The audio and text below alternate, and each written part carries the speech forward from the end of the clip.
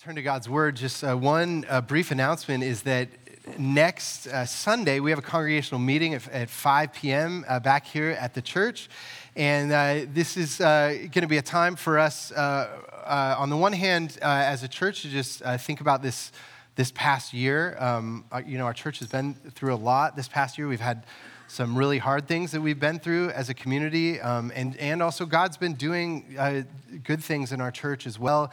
We want to have some reflection on that, and then our elders are also going to be talking about some of the ways that we're hoping to be growing and maturing as a church. So the congregational meeting will be about that, and then we'll also have at the end of the meeting an election for Sean Morton. Sean Morton has been in training to be a ruling elder this past year, and so we will be voting on him. So if you are a member of Christ Church, we'd especially encourage you to come and be a part of this meeting. And there's going to be childcare for ages 0 to 10. So we want to make it possible for everyone to come. And then after the meeting, Angie Kelly, when we first announced the meeting, she called me and she said, "We need to eat together. It's been a tough year, and we need to get together as a church and eat, and we need a potluck." And so she's been organizing a potluck that we're going to have over in the fellowship hall after. She said the theme is nostalgic potluck, so whatever casserole kind of brings you back to your childhood, that's what you want to bring. And so that's just Angie's gift to bring people together. So I'm so grateful for her. So I think this would be a good, important time for us as a community, and encourage you to come be a part of that. You can in the announcements in the back of the bulletin, there's a link that you can go to sign up for food to bring. And so next Sunday we'll be together as a congregational meeting. And then just lastly, I want to acknowledge some of the kids who gave me notes last week from the sermon. And I got a good stack of notes, and I'm just so encouraged to see a real range of ages of kids that are following along. Some just getting a picture of what they heard in the sermon, and then some really detailed notes of following along. And so let me just encourage some of these kids. This one is a drawing from Penelope. I think that's Van Nord, and a great drawing. I love that. Blaise Fredette, Juliana Lim, Joseph Neff, Henry Walker, Sochi Jobs, Caleb Oneschek, Chloe Wren Paybody, Josiah Neff, Gabrielle Fredette, William, Catherine Neff, Maverick, a good picture, Maverick Lane. This one, no name, but a good picture. And then I have this mysterious person who translates Mark into Latin, and a very nice handwriting. That's always an interesting one to see. And Kanan Smith, and another drawing with no name, and then also Grady and Izzy Smith as well. Good notes. So I just want to commend these kids. I know it takes work to learn to listen to a sermon and track along, and you're really doing a great job. So I love seeing these. So kids, out in the hallway by the lobby, there's a white board with magnets. After the sermon, you can post your notes up there, and we always love to see them. So that's what we have for announcements. We're going to turn now to God's Word, and we're in Mark chapter 6. You can follow along right there in the bulletin. This is the word of the Lord. Immediately Jesus made his disciples get into the boat and go before him to the other side, to Bethsaida, while he dismissed the crowd.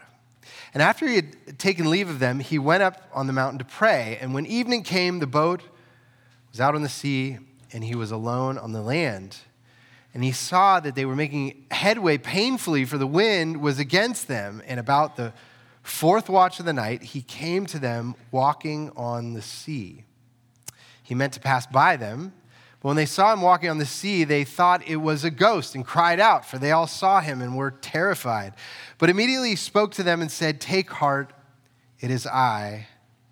Do not be afraid."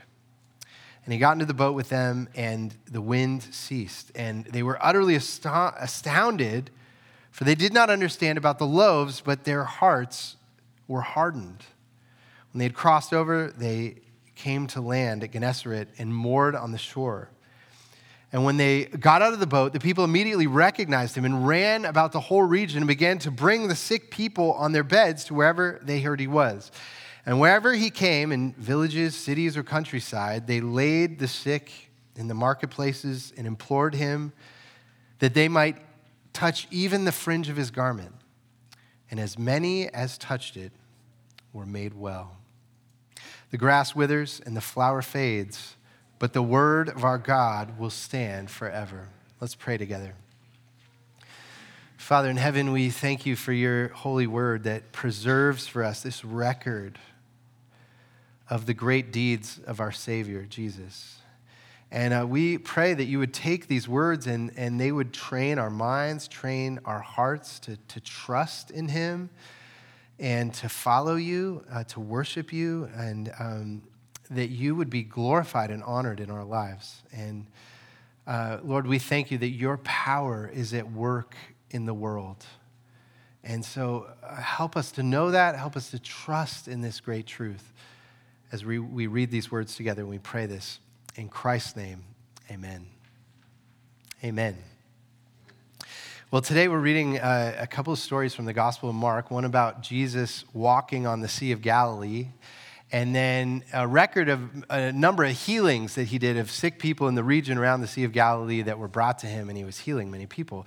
And I thought this was a good opportunity to do some teaching about miracles in the Bible. And miracles are a real obstacle for many modern people in believing in the Bible. I know my brother, I talk to him quite a lot about the Bible and Christianity. He's very interested in Jesus, and he loves talking about God.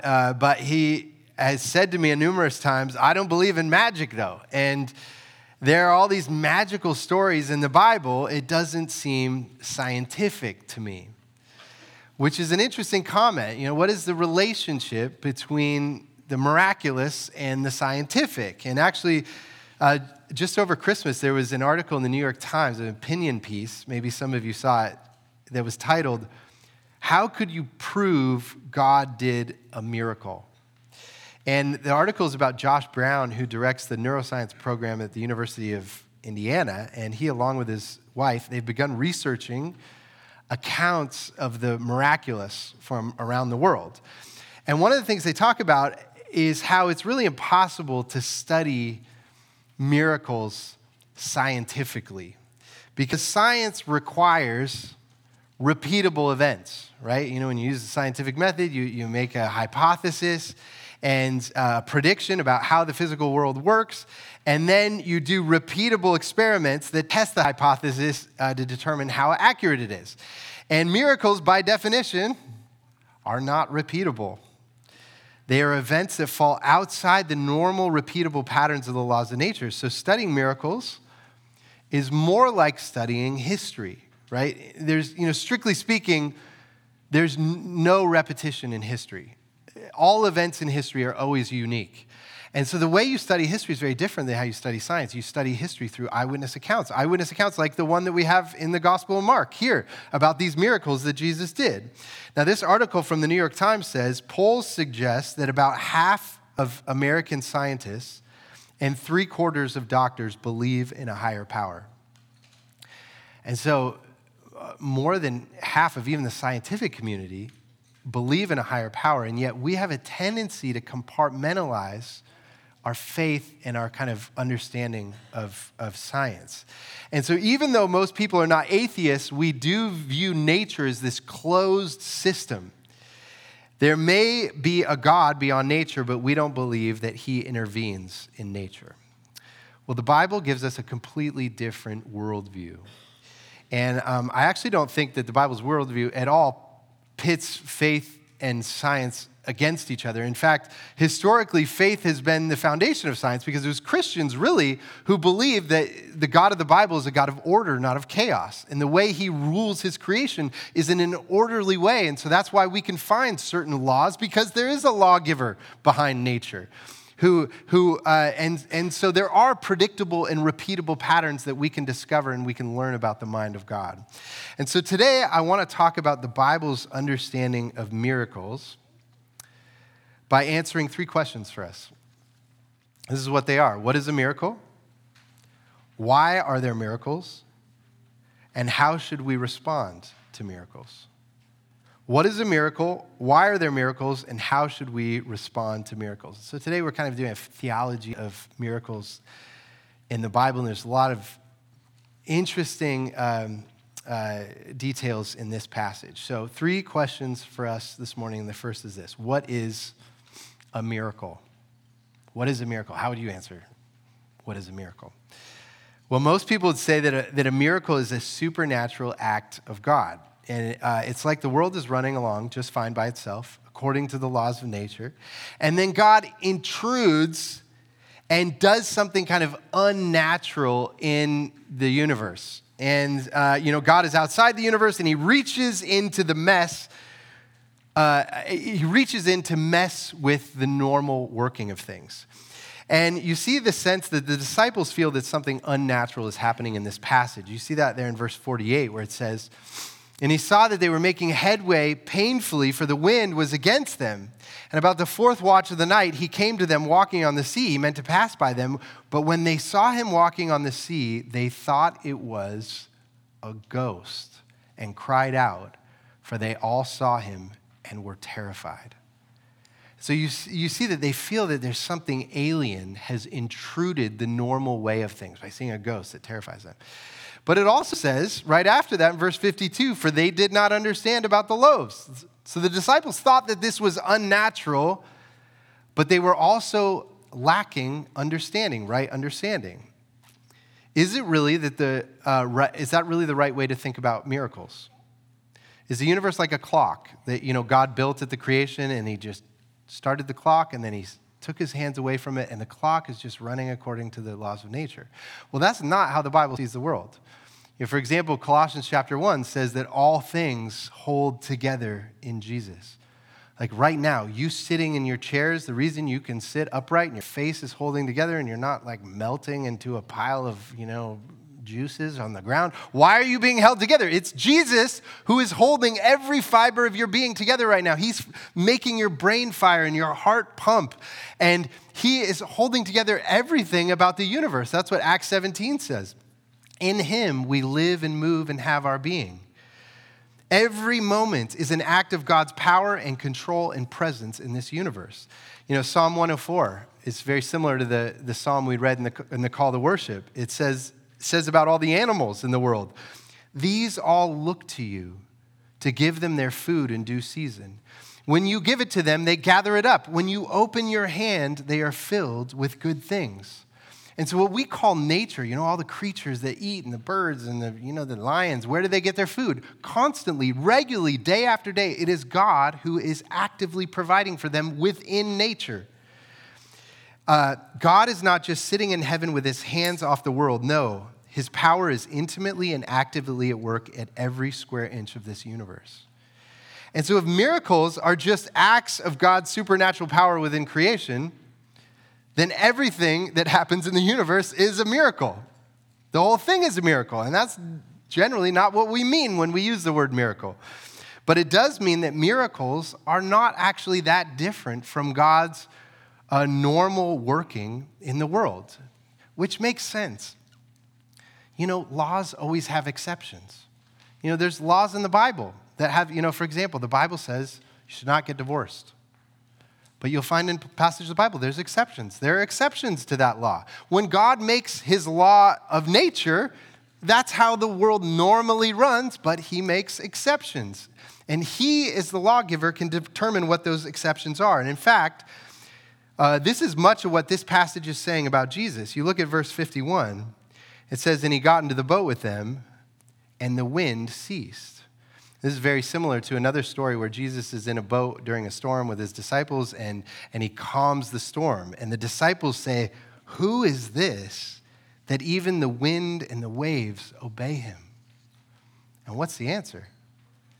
When you say, "Who is this that the wind and waves obey him?" He is God. Jesus is God. He's the one who controls all the climate. Why is there 300 days of rain in Bellingham every year? It's because Jesus makes it rain here.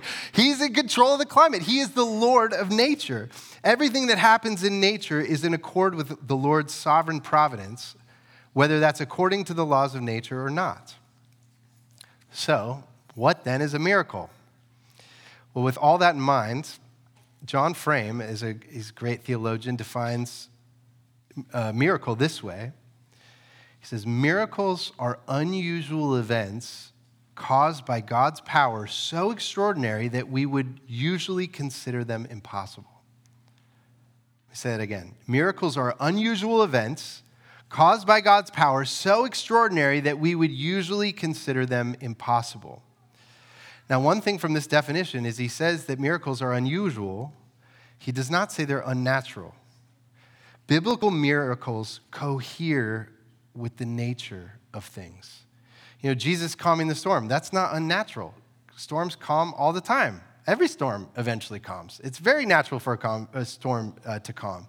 Or take, for example, in this passage, Jesus is healing people. You see there in verse 56, it says, and wherever he came in villages, cities, or countryside, they laid the sick in the marketplace and implored him that they might touch even the fringe of his garment, and as many as touched it were made well.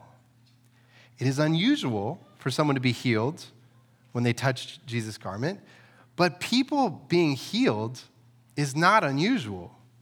You know, our bodies by nature have a tremendous amount of healing power within them. In fact, you know, that's generally what doctors are doing. Doctors aren't healing people. Doctors are helping people's bodies heal themselves. You know, if you break your arm, you get a cast on your arm. The cast is not healing your arm. The cast is helping your arm to heal itself. Healing is not against nature. Actually, healing is about restoring nature. Sickness is what's actually unnatural. It means that nature has been broken and Jesus is setting things right. And so Jesus in these passages, he's not doing magic tricks. You know, he doesn't turn someone into a duck or, you know, take a rabbit out of a hat. It's not magical things like that. Jesus' miracles are always about setting nature right. And you can see Jesus' relationship to nature in many of his miracles. You know, for example, last week we looked at the passage where Jesus multiplied the bread and the fish. And, you know, when you think about it, is that natural or unnatural? Well, bread and fish multiply every year. You have a little bit of grain, you plant it in the ground, and it turns into a lot of grain. God multiplies grain every year. He multiplies bread. Or fish. One fish lays a bunch of eggs, and you get one fish turns into a bunch of fish. God is constantly multiplying bread and fish in nature. Or, you think of the story when Jesus turns the water into wine. Is that a natural process to turn water into wine? It happens every year. You know, the rain falls from heaven, and the grapevine sucks up the water and transforms the water into grapes, and we take the grapes and smash them, and the yeast and the sugar mix together, and they ferment, and you have wine. And so water turns into wine every year. That's how God runs his world. And yet there's something unusual that this natural process that Jesus does all the time in his running of his world happens quickly through Jesus. Now you might say, okay, that makes sense. Healing is not unnatural. Bread and fish multiplying is not unnatural. Water turning into wine is not unnatural. But Jesus walking on water, that seems to be against nature. Well, I think this leads to our second question. So first, what are miracles? Everything that happens is an act of God's power and providence, but miracles are unusual events caused by God's power so extraordinary that we would usually consider them impossible. But second, why are there miracles? Why does God periodically do these unusual events? And, there are a number of words for miracle in the New Testament. Sometimes they're called a work, like a work of God, or a wonder. But often in the Gospels, they're called signs. So, for example, when Jesus turns water into wine, John says, this is the first of his signs Jesus did in Cana in Galilee and manifested his glory. So a miracle is a sign. It's pointing to something beyond itself. It's teaching us something. It's sending us a message. And so you're supposed to hear the message when Jesus does a miracle.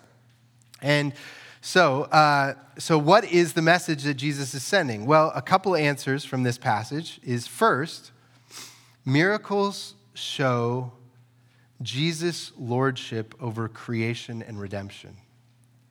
Miracles show Jesus' lordship over creation and redemption. And this is really the answer to the question, is walking on water natural or unnatural? Well, it depends on who's walking on the water. When you read through the Old Testament, There is one who walks on the waters throughout the Old Testament, and that's the Lord himself. So, for example, when the Lord led Israel out of Egypt and they were slaves and they passed through the Red Sea, Psalm 77 describes it this way. He says, your path was through the sea, your path through the great waters, yet your footprints were unseen. Or Job 9:8 says, the Lord alone trampled the waves of the sea. Or Isaiah 43:16, thus says the Lord who makes a way in the sea, a path in the mighty waters. And actually in the Old Testament, the seas were a symbol of the nations of the world.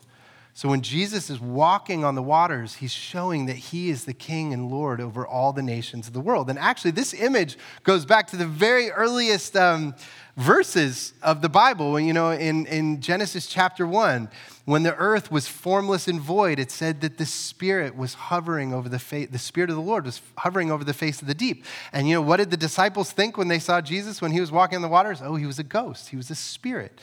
And it's like going back to the creation. Jesus walking on water is a sign that is showing us that Jesus is the God of the Old Testament.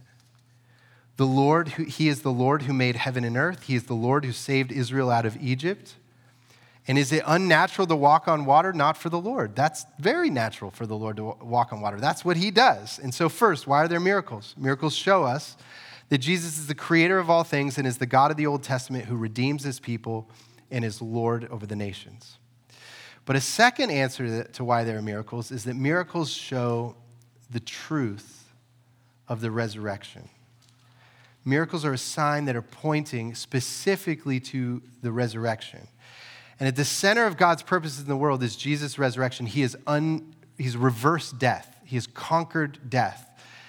And so whenever he heals people, these are signs. And all these people that Jesus healed in this passage, what happened to them? They eventually got sick and died. And they had some sickness that Jesus did not heal them of. And so Jesus was not in this moment delivering them from sickness. It was a sign pointing to the ultimate deliverance, which is the resurrection.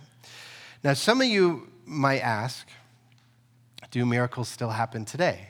We read about miracles happening in the Bible at times. Do we still have miracles today? And that's a tricky question because on the one hand, the answer is absolutely.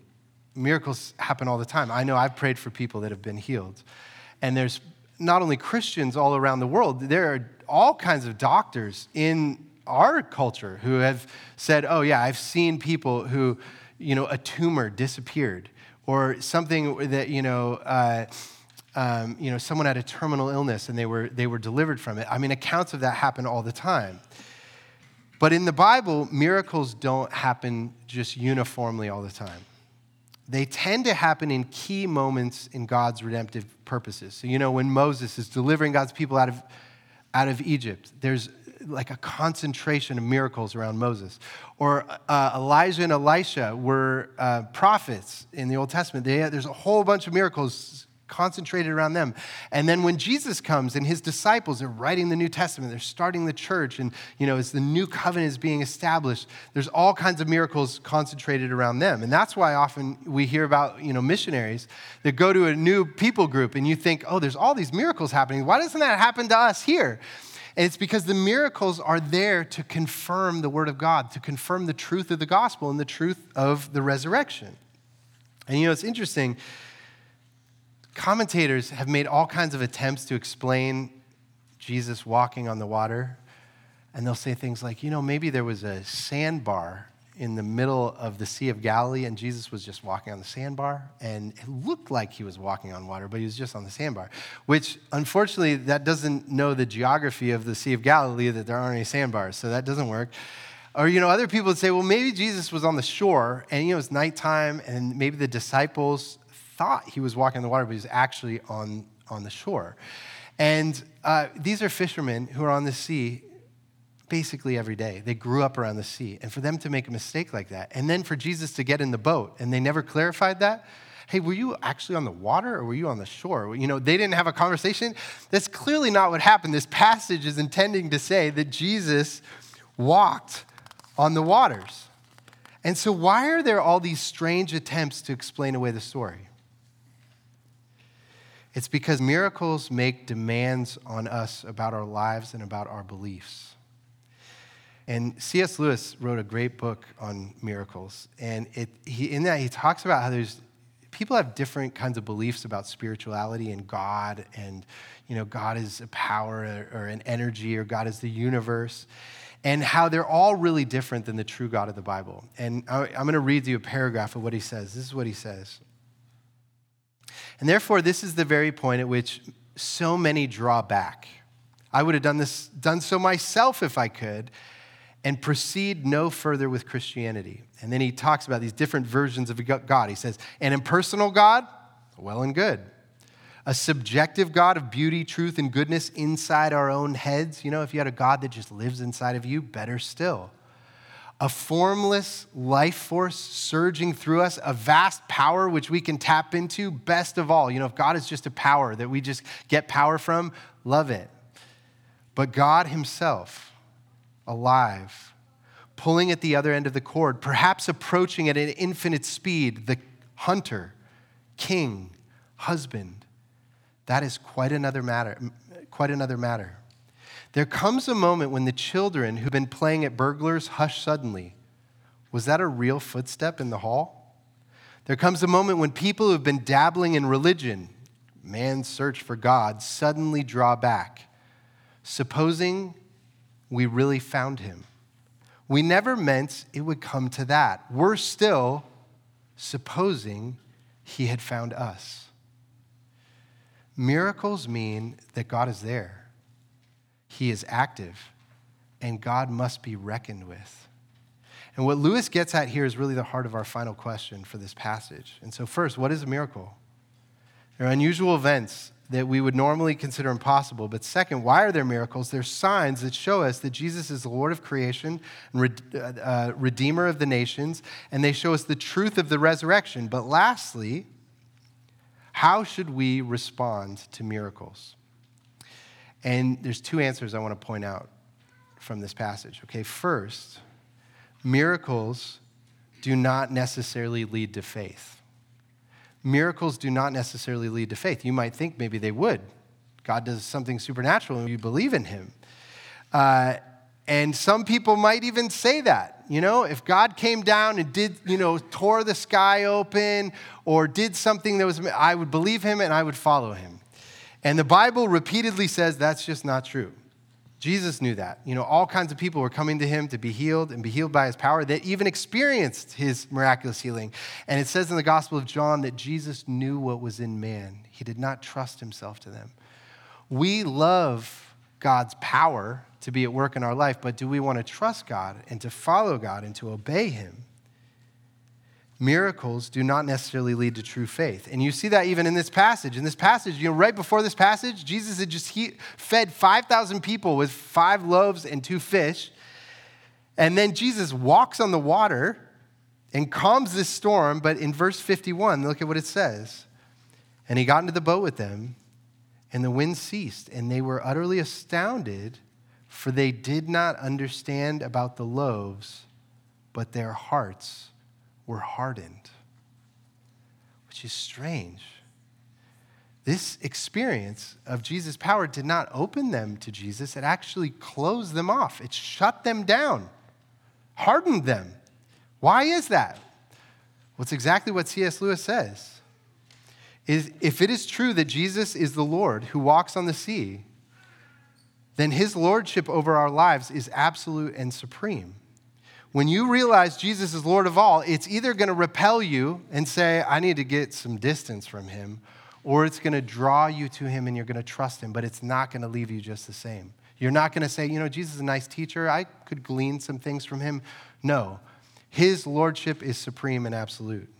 And so when we ask, how should we respond? The first thing to know is that miracles don't necessarily lead to faith, but second, miracles should teach us to trust in Jesus. Miracles should teach us to trust in Jesus.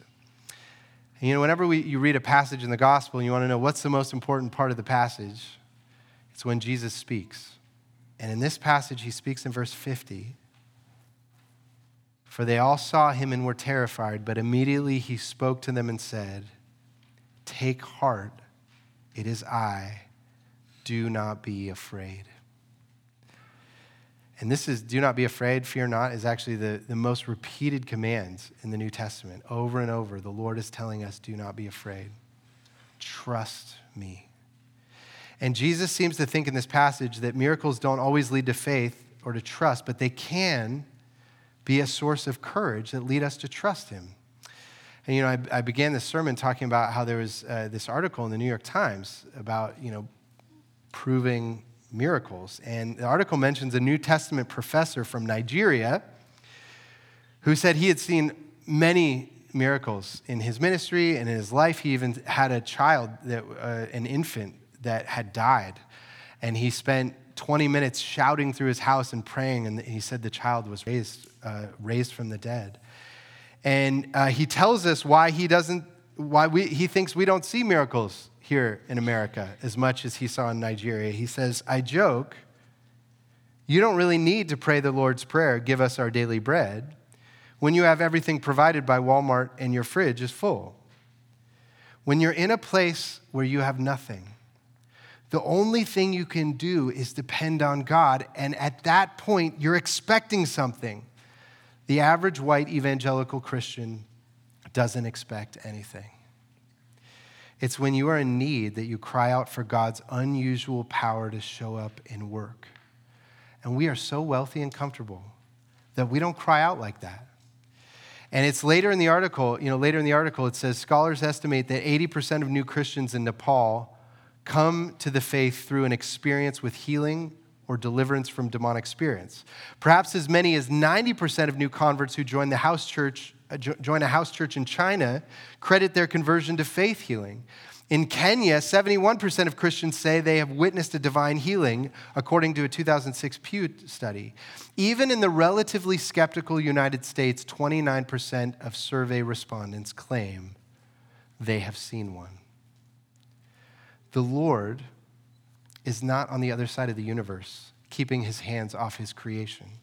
Everything about our lives is directed by his power. He is at work. And what are miracles? The Lord's unusual ways where he does things that seem impossible to us. But Jesus says with God, all things are possible. And why does he do miracles? They are signs showing us that Jesus is Lord of creation and redemption in all the nations, and the resurrection is true. Death has been defeated in him. So how should we respond? Trust him. Do not be afraid. Your God is Lord of creation, and his power surrounds you. Rest in him today. Let's pray together.